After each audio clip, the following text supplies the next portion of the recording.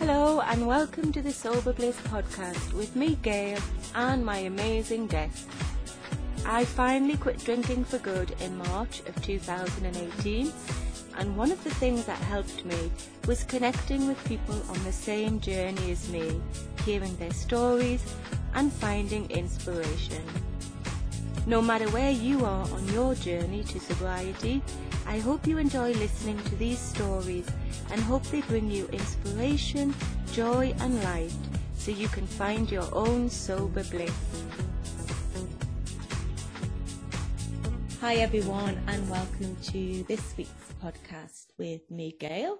Today I'm joined by the absolutely lovely Dr. Brooke Scheller, who is a clinical nutritionist and she's also alcohol-free. Welcome, Brooke. It's so lovely to have you. Thank you, Gail. I'm so thrilled to be here. Thanks for having me on the podcast, and I'm excited for our conversation today.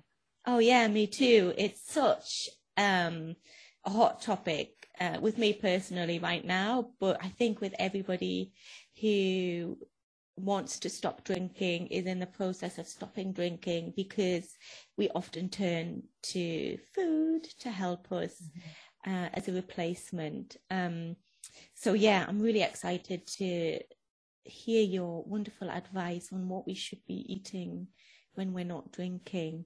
But first of all, would you mind sharing with us about your own journey to alcohol freedom? I would love to share on that. Thanks for asking. And it's a topic that I feel really passionately about sharing because, as you know, Gail, a lot of the change comes from when we can identify with someone else. And oftentimes when we are struggling with alcohol or we're getting to that point where we feel like maybe we need to make a change, there's a lot of isolation and loneliness that comes with that we're kind of feeling like maybe we're unique in how we're feeling, that we're experiencing anxiety and everyone else seems to be having fun. Yeah. And the reality is that when we get into these rooms and we start hearing people being honest and open about their experiences with alcohol use, we say, wow, I'm not alone. And I feel comfortable now talking about it and bringing this up to other people. And my journey of drinking started in my teens. I was 13 the first time I took a drink, and alcohol is such a progressive disease. And looking back through my 20s and my early 30s, I can really see that progression happen. Now looking back, hindsight is 2020, right? How that progression really happened from, drinking casually, informally on the weekends, getting into college and spending a lot of time around drinkers and dating other drinkers, getting into the career world and starting to experience, going to happy hours with coworkers and, going out with your maybe higher ups because, that's part of the culture and it's how we grow. And unfortunately, there's some, associations there, especially for women. Yeah. And what's most interesting for me was that, I'm a doctor of clinical nutrition by trade. And I always had this weight on my shoulders that I know exactly what alcohol is doing to my body, and yet I couldn't stop. Yeah. And it was this, the shadow part of myself that for a long time I was really trying to find the benefits of alcohol and figure out a way that we could drink and still be healthy. Yeah. And sometimes I still see it now on Instagram, talking about that the red wine is okay in moderation and all of those things. And if you are someone who can truly moderate and doesn't necessarily have an alcohol situation that hasn't progressed to the point where it's become more difficult to stop, that may or may not be true. But for people who do have a problem or are starting to progress a little bit more towards alcohol use disorder, those things can be really dangerous, right? Because they allow us to feel like it's okay, that it's part of what everyone is doing, it's part of the crowd. And so I have worked for 12 plus years in the nutrition industry and have a very deep knowledge of the body and really the different biochemistry of our brain and our gastrointestinal system and our hormones and our liver.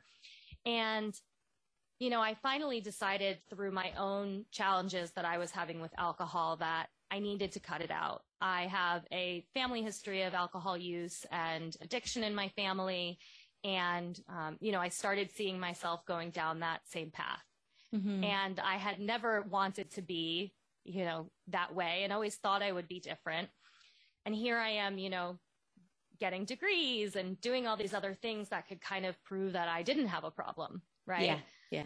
But inside I was screaming, you know, mm-hmm. Inside I was really feeling, I was having a lot of anxiety. I was dealing with a lot of emotions that were, you know, not allowing me to live my fullest life and keeping me really, below my purpose in this world. And ironically, at the same time that I got sober, which was June of 2021, I had published a chapter in a textbook on complementary and integrative approaches to substance use disorders. And I wrote a chapter on nutrition and supplementation for substance use disorders. Oh, wow. And while I was writing it in the end of 2020, you know, I was probably having a glass of wine while I was writing the book, you know, because that would be something I would do after work.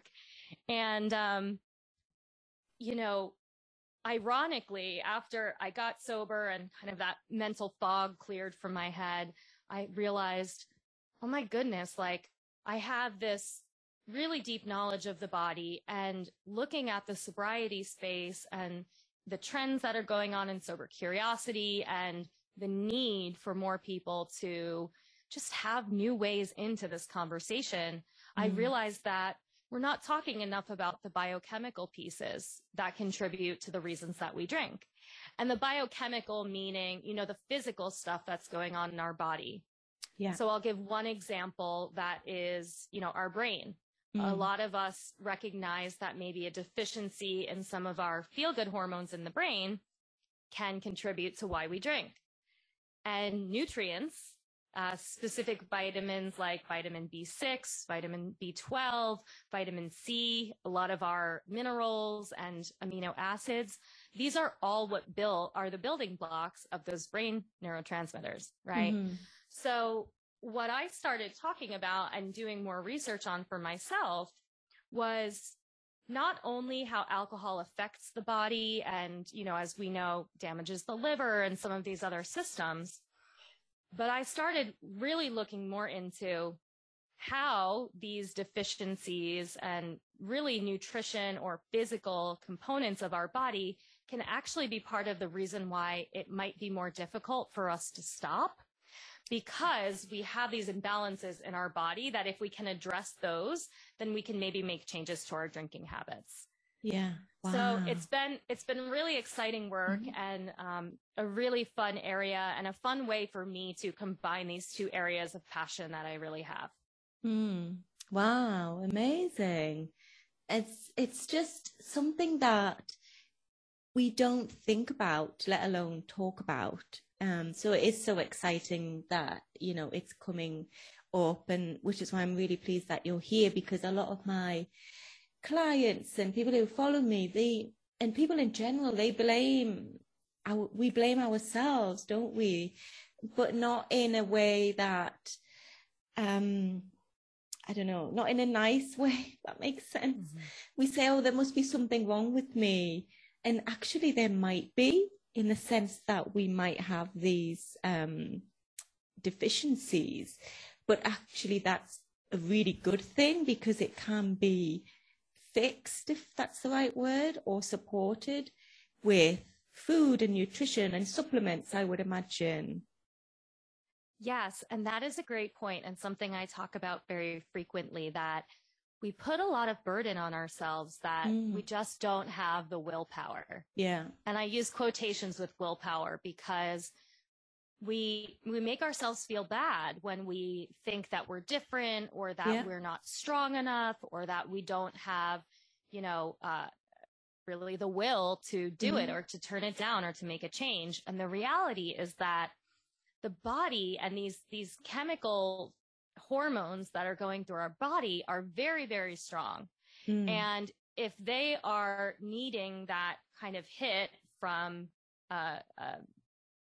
something like alcohol or something like sugar or a drug, for example, the body craves that, and it's very difficult for us to say no. Yeah.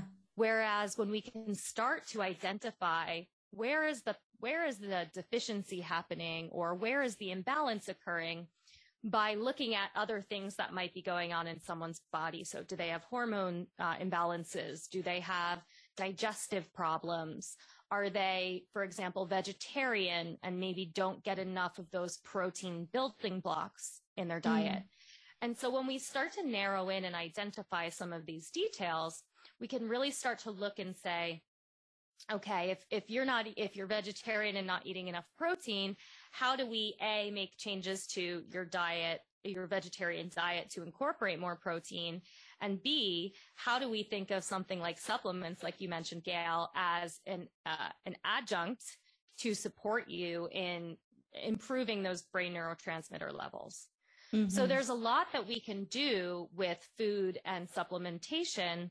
And oftentimes it's just identifying where the person might have the imbalance, and then what specifically do they need, or what can they try to start seeing if it will make a change for them. Yeah. Yeah. And how do we do that? Say I stop drinking and I'm probably not aware that I've got a deficiency in something, because it's not the first thing that pops into your head, is it? So how do we know that we've got this deficiency, and what can we do about it? Yeah, so that is a great question. And again, something that I feel really passionately about empowering people to help figure out. And there are ways that you can try things at home, and I'll give you some examples of that your users can try today and see if they help. But I also do, in my own work, I launched a group membership program that is more community-based, but it focuses on how we use nutrition, supplements, really wellness practices to help support our alcohol-free journey. And that is for anyone who is completely sober to that sober, curious person who is saying, I'm really trying to cut back, but I need that additional support. Yeah. And in there, we talk a lot about these different tips and tricks that you can try. But another thing that, especially when someone has maybe a more specific health concern, so if they are someone with an autoimmune disease, for example, that can have a really close connection with alcohol use because of the way that alcohol affects the gut. And so sometimes people do need a little bit more of that customized approach, and doing some identification of, what type of testing they can have done, which I recently posted about on Instagram, different types of blood markers that you can request from your doctor.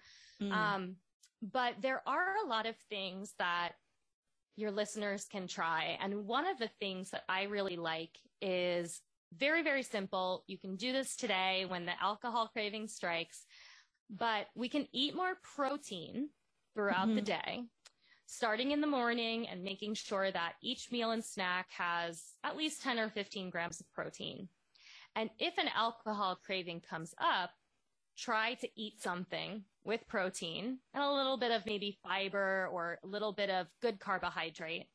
What that's going to do is it's going to help normalize and stabilize our blood sugar levels, which oftentimes can be irregular if we have a history of drinking. Yeah. So if we think of it in the sense of, if we're having a crash in our blood sugar, so that same kind of 2 p.m. feeling that we might get, in the afternoon when we're stressed and we're kind of craving sweets, the same type of thing can happen, and that craving can manifest as alcohol.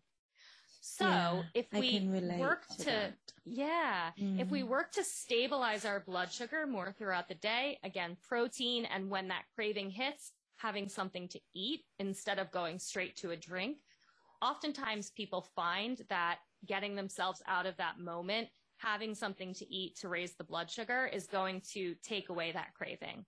And so that is something that is really, really easy for people to try at home. and do on a continuous basis. So it can help at the time of the craving, by having something to eat and getting that blood sugar back up. But it can also help us throughout the day, throughout the week, throughout the month, because we're really structuring our diet to be fighting against those cravings. And that also goes into the sweets too, Gail, which you brought up, which is another, really interesting correlation there. And I know many, if not all of us who are cutting out alcohol have that struggle with. Yeah, and I want to ask you a bit more about that. But first, just can you explain what 15 grams of protein, was it 15 grams you said? Yep. What does that look like? Yes. So one example that I will give you is 2 eggs contain about 6 grams of protein per egg. So if you're having 2 eggs, it's about 12 grams of protein. Okay. Which in theory is pretty good baseline, will help to kind of cut that craving. It's enough protein as a snack. I'm a big fan of hard-boiled eggs. Yeah. And I get all fancy and make my own little deviled eggs at home in the middle of the workday, which feels special. But also, when we think about meals and we think about incorporating a lean protein like chicken or fish, typically a 4 to 6 ounce portion has somewhere between 20 and 30 grams of protein. So that in and of itself is a great way to structure. I'm a big fan of fish because of the healthy fats, the omega-3s that are present there. So I would suggest at meals really looking to aim for that maybe 4 to 6 ounce piece of protein, animal protein. And then during snacks, things like hard-boiled eggs are great. Even like an apple with sharp cheddar cheese or a nut butter can help to kind of stabilize, because it also brings in that healthy fat element and again, the fiber from the apple. So I recently posted about different protein rich snacks, and I would love for the listeners to follow me, because on Instagram, I give away a ton of these kind of quick tips and, what to grab as snacks. Because it is sometimes just, we know what we should be doing, quote unquote. We know that we should be having a healthier snack, but sometimes it's just, well, what can that be? And trying some new or different ideas. Yeah, exactly. And I think the preparation and the planning for that is really important. And I might ask you for some tips about that as well. Absolutely. Like, for example, I like fruit. I really enjoy fruit, but I hardly ever eat it, because for me, not now, because things have changed, and I'm having to be a lot more mindful and aware about what we eat at home. But before, I might have a bowl of oranges and peaches, but I just couldn't be bothered to eat an orange, because I would have to peel it, and then there would be juice running down my arms and down my chin, and it would just be such a nightmare. So I would have a bag of crisps possibly, or a piece of cake or something. So how can we get ahead of the game, if you like, and be prepared so that in the moment when you're faced with, okay, I can have a piece of fish, but I maybe have to prepare it and cook it, or there's a cake over there, or there's the bottle of wine. Yeah. And that is a great question. I feel that being prepared is really the only way that we can do this, because as you're mentioning, when that blood sugar is low, it signals kind of those alarm bells in our body that says, I need it, and I need it now. I need that sugar basically to get me out of this pit that I'm in. And so when we are down in that low blood sugar dip, it's easier for us to eat a piece of cake, because that's going to send our blood sugar up quicker than a healthy snack would. So even the process of peeling the orange and all of that is tedious, right? Because you can just grab the cake and, grab a fork and you're ready to go. Yeah. So as it relates to things like fruit, for example, I am a big fan of really focusing on the lower glycemic fruits. So things like apples or pears, berries are one of the biggest recommendations I have because they're so high in antioxidants. Mm-hmm. And keeping, I think, something like an apple in the fridge where you really can just grab it and go, and you don't necessarily have to do that prep work. Yeah.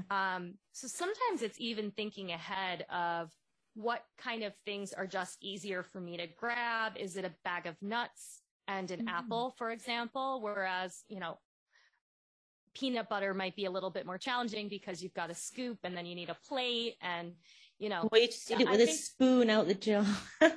Right, which we all do sometimes. Yeah. And that is okay sometimes too. And the trick really is not letting ourselves get to that low blood sugar point where we are, again, somewhat out of control of our body because it's sending these alarm signals off. So in addition to making sure you're eating protein, a lot of what I suggest as well is timing out your meals about 3 to 4 hours maximum so that you're not going too long without food. Because what happens is if we have lunch at 12 p.m., for example, and we haven't had anything in between there and 5 p.m. hits and we're stressed at the end of the day, we're going to go for that bottle of wine because we need that quick hit of feel good. We need that quick kind of boost in blood sugar that the wine can give us. So if we strategically plan, say, put it into your work calendar or set a timer on your watch so that it goes off or on your phone to have a snack, even if you grab, again, that handful of nuts, something to kind of take the edge off a little bit, it's going to give us a better opportunity of being successful in the end. So, you know, just to jump back to your question on what things people can do to be prepared. And, you know, I'm a fan of cooking extra foods so that you've got leftovers in the fridge, and not necessarily meal prepping because I know that that can be kind of tedious for a lot of us. But, you know, if you're cooking dinner on Monday, make leftovers so you have lunch for the next 2 days. Or, you know, even things like turkey wraps. For example, if you take a slice of deli turkey and you wrap that either with a piece of, you know, sharp cheddar cheese or half of an avocado, for example, some of these kind of quicker, easier things to grab. Hard-boiled eggs are another fan. You don't have to devil them. That's just for a little bit of excitement during the day. And a lot of times it's just trying things and seeing what you like, seeing what, you know, food is supposed to be fun. So, of course, if it's celery sticks and, you know, carrots, that's not as fun for everyone, right? It's a little bit boring. It's harder to stick to things that we don't like. Yeah. So also finding things that still bring you joy and pleasure when you're snacking on them. Yeah. Oh, I love that. It makes total sense to not let yourself get to that stage in the first place, which does, of course, require a bit of planning, because there's nothing worse, as you say, when you come home and it's that like hungry, isn't it? You're hungry, you're angry, you're stressed, and you just want something then and there to get rid of that feeling.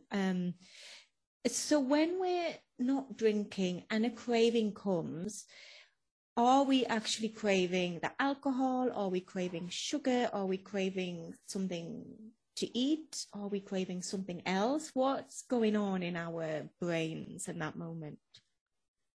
Yeah, so this relates again back to blood sugar. And it has to do with, again, when we are bottomed out in blood sugar, our body is fueled by glucose, our blood glucose. And the things that will raise our glucose are things like sugar, carbohydrates, and alcohol. And so when we are, again, in that low blood sugar situation, that is where we really start to have those cravings for not only the sugars, carbs also too. So when you mentioned crisps, you know, or, you know, some of us reach for the salty things like the pretzels or something else that, again, gives us a little bit of that kind of snacky, but it's all carbohydrates, right? It gives us that quick rise in our blood sugar. That is what we're looking for. So, you know, aside from the blood sugar itself, when we drink alcohol, or excuse me, aside from blood sugar as it relates to food and sugar and carbs, when we drink alcohol on a regular basis, the statistic is actually that about 95% of people who drink have imbalanced blood sugar levels. Oh, wow. And the reason why that is because of the response that our body has when we drink. So we oftentimes experience these real high highs when we have something to drink.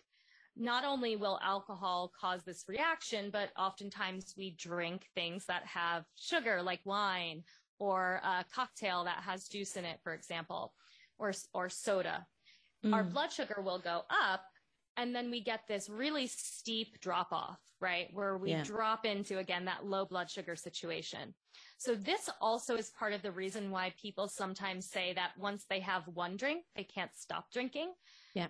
Part of it is the addiction and the cycle that we get used to and what's happening in the brain. But there's also this up and down. We have a drink, our blood sugar goes up. After the drink, it drops back down. And then where are we? We want another drink, right? Yeah. So it keeps us in this kind of rapid cycle of these up and down blood sugar levels that then create a consistent, irregular blood sugar level. And so this is why when we cut out alcohol, our body is really trained, not only through blood sugar, but also those brain neurotransmitters to say, I need this hit of feel good, and I need this something to raise my blood sugar back up. Okay. And so this is why a lot of people then tend towards the sweets. I know when I first cut out alcohol, it probably took me a good 6 months before the sugar cravings started to dull down. I probably hadn't had ice cream on a cone since I was a child, but all of a sudden it was something about holding the cone, like a cup of ice cream wouldn't do the same thing. And, it is helpful if we cut out sugar, theoretically from a physiological standpoint, for us to kind of kick the cravings for alcohol and the sugar if we don't kind of buy into it. But I'm also a big proponent of when we are making the change, it's really hard to cut out alcohol.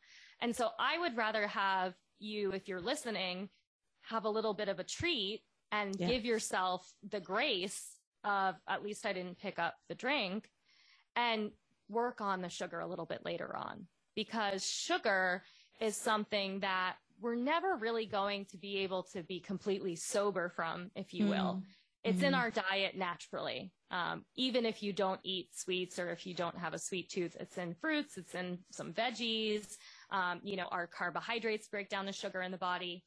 So, I say have a little bit of something sweet, try to make it as, minimal as possible, whether that is some dark chocolate or, maybe a single serving size of something rather than a full, chocolate bar. Yeah. But still allowing yourself to get a little bit of that, pleasure that we get from, or the feeling that we get from that food, because in my book, alcohol is the real one that we want to worry about for now, and we can always figure out sugar a little bit later.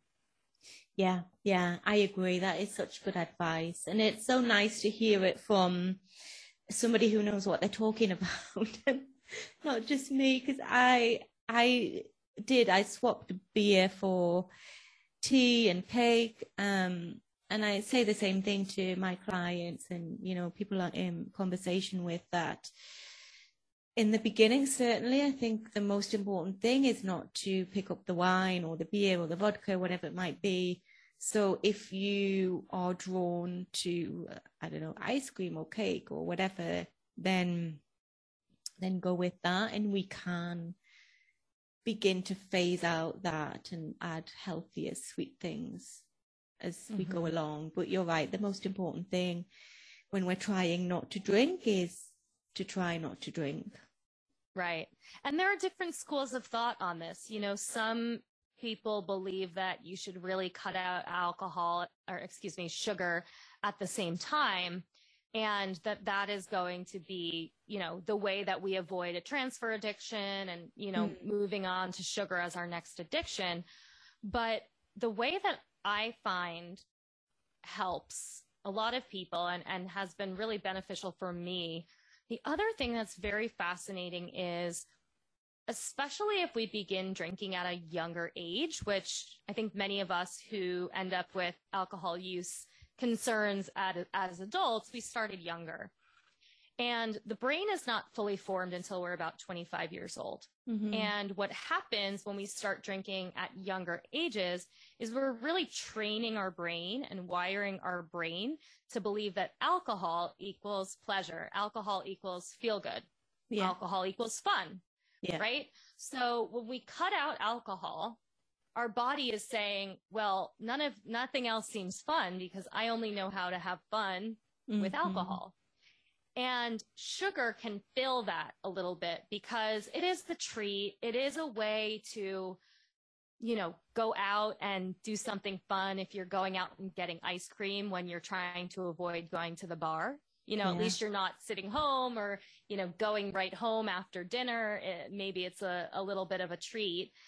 But it's really important for us to relearn and retrain our brains on how to have fun again. Mm-hmm. What does life look like without alcohol?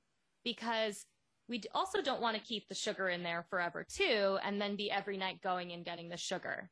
Yeah. That's where I think things become more of a transfer addiction.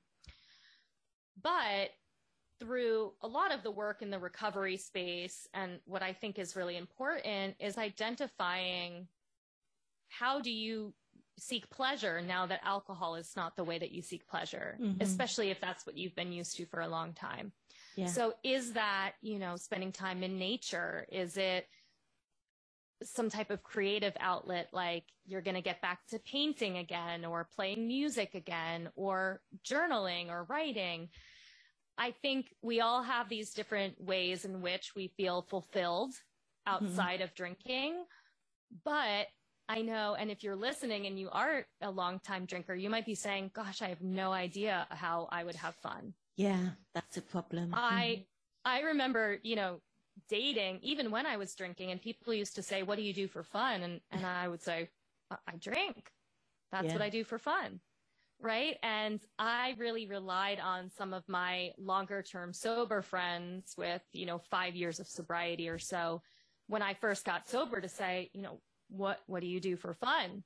And that looks different. And sometimes it is just relaxing and chatting, maybe going out to a cute little restaurant or cafe where you sit and have a lovely little cup of coffee or a pot of tea, which can be really special and is something that we really miss out on when we're so focused on the drink. Yeah. My first sober trip earlier this year, I was in Bali and I was away for several weeks, and it clicked at one point that, this is my first time being away and not drinking. And they had so many fresh juices. Every day I was having a fresh young coconut water. And I was like, if I had been drinking, I never would have gotten that stuff, because I would have said, it's more important for me to, try the alcohol than to try some of the fresh juices. Yeah. So it's a flip of our mindset, and it's a change of how we really look at what is fun, what is pleasure, how do we live without alcohol? Because I know that so many of us feel, Gail, I'm sure you feel the same way, that once you get past that hump, you're like, this life is so much better. I feel way better. My energy is better. I have better friendships and relationships. But it does take a little bit of that shift for us to really, start to see that we can live life without alcohol. Yeah, absolutely. And we have to be in it for a little while, as you say, for the realization to really come. And it is that FOMO, because when we're drinking, we think that we're going to have so much FOMO when we're not drinking. But as you just said, actually the reverse is true, because when we're drinking, our world is just so small, and it is just sofa and wine usually. It's not those little, young coconut waters in Bali. Mm-hmm. How amazing is Mm-hmm. that? So you're right, a mindset switch is really important. And I say this a lot. I think it is important to allow yourself to focus on the good and the joy, to feel good when we're not drinking, because that's the thing that's going to carry us through, I believe. So anything that lights us up and brings us joy and pleasure, and especially where food is concerned, I think it's really important that we don't feel deprived or that there's any FOMO, especially in the beginning. Yeah, and that's a great point too. And I'm a big foodie. It's part of the reason why I went into the nutrition space early on, because I love eating, I love trying new foods, and it can definitely be, especially the early days of sobriety, can be really isolating. It can be really challenging because we are afraid of missing out, but we're also afraid of what would happen if we go out. That we want to kind of stay away from social situations that maybe we typically would go to, and we find ourselves not really knowing what else to do except some of those other vices like sugar or, leaning towards food. And the thing about what we were just discussing with relearning pleasure and ways to have fun is that sometimes in the beginning, those old ways that we used to have fun. So, if you grew up and you were a musician and you don't really play so much anymore, the first time or two or three, it might still not feel that good, right? Yeah. But I want you to push past that, because the problem is we're still a little dull, because alcohol's the level of dopamine and the hit that we get from alcohol is much stronger than some of those other lighter types of pleasure, if you will. Yeah. But when we take out the alcohol, our brains become a little bit more sensitive once they recalibrate to these things that bring us pleasure that when we were drinking didn't really seem to bring pleasure anymore. Yeah. If that makes sense. Yeah, it does. So sometimes it takes a little bit of trial and error or practicing, going out and trying a bunch of different things to see what sticks and what you might want to try again. Yeah. I am blessed to live in a city, and there's a lot of different things to do and different places to go, but I'm also really bummed out that I'm not near more nature, because that is instantly a great way to lift your mood, to, get outside, get fresh air. If you live near the woods and you can go for a hike, or near a lake and you can, soak in the beautiful views, there's a lot more peace in our lives when we cut out alcohol, but sometimes it takes really clearing our mind from the distraction of alcohol before we can really experience that peace. Yeah. So like you just said, giving yourself the time and the space, and being kind and gentle, and being open to explore and experiment and try new things, not just with what we eat, but also our experiences and our hobbies and things like that. And use food to your benefit too. One way to practice new things is maybe try some new recipes, maybe try cooking a plant-based recipe if you never have before, or the internet is amazing. We have access to, you can Google anything and make it at home now. And so channeling that to see, is that something that instead of making, or digging into the cake at home, can you find a almond flour, almond butter brownie that's maybe a healthier snack or treat that you can have? And not only are you making yourself the treat and, enjoying cooking and trying something new, but then you're getting to have maybe something that is a little bit lower in sugar, or, is in a smaller portion than you might have if you were having dessert at a restaurant. So I think using cooking to your advantage, and maybe that is something that you find, a passion in, and sharing with others. Yeah. Oh, wow. I love this. What an amazing conversation. I'm sure that everyone's going to really find it useful, and we will leave your Instagram handle in the show notes. But just before we go, Brooke, what, if there was one piece of advice you would give to somebody who was listening and maybe struggling a little bit, what would you say to that person? That is a great question. Hmm. I would probably say that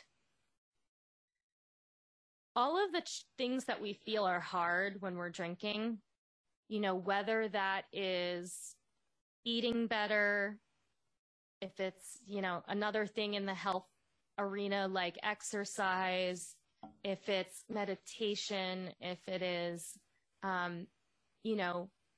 even loving our body more, if it is, wanting to get back to some of those hobbies that you used to have, maybe it's sports activity, or again, it's painting, all of the things that feel really, really hard for us to do when we're drinking. Mm. When we stop drinking and allow our brains to recalibrate and kind of get through that first initial hump, yeah, we start feeling all of these things again in a new way. Yeah. We start realizing that alcohol has really not been serving us in the way that we were feeling like it was, and that it was actually stealing away a lot of our joy and creating more challenges in our lives than we really have without it. Yeah. And, for me, I was experiencing extreme anxiety by the end of my drinking. And within a month, my anxiety had gone down about 60%. Wow. Just by taking out alcohol. Yeah. And so, again, if you are struggling and there are things that you feel like you just can't do, you want that promotion, you want to start a family, you want to get into a new relationship, if you get over that hump without alcohol and use some of these tips, with food to do so, I can get with utmost certainty say that your life is going to be different in the best way. Yeah. Yeah. I agree. Wow. That's so inspiring. Thank you, Brooke. Thank you so much. Thank you, Gail. No, it's been a pleasure to be on the podcast, and I really hope that your listeners enjoyed it and gained something from the conversation today. They will. They absolutely will. Thank you so much. Thank you.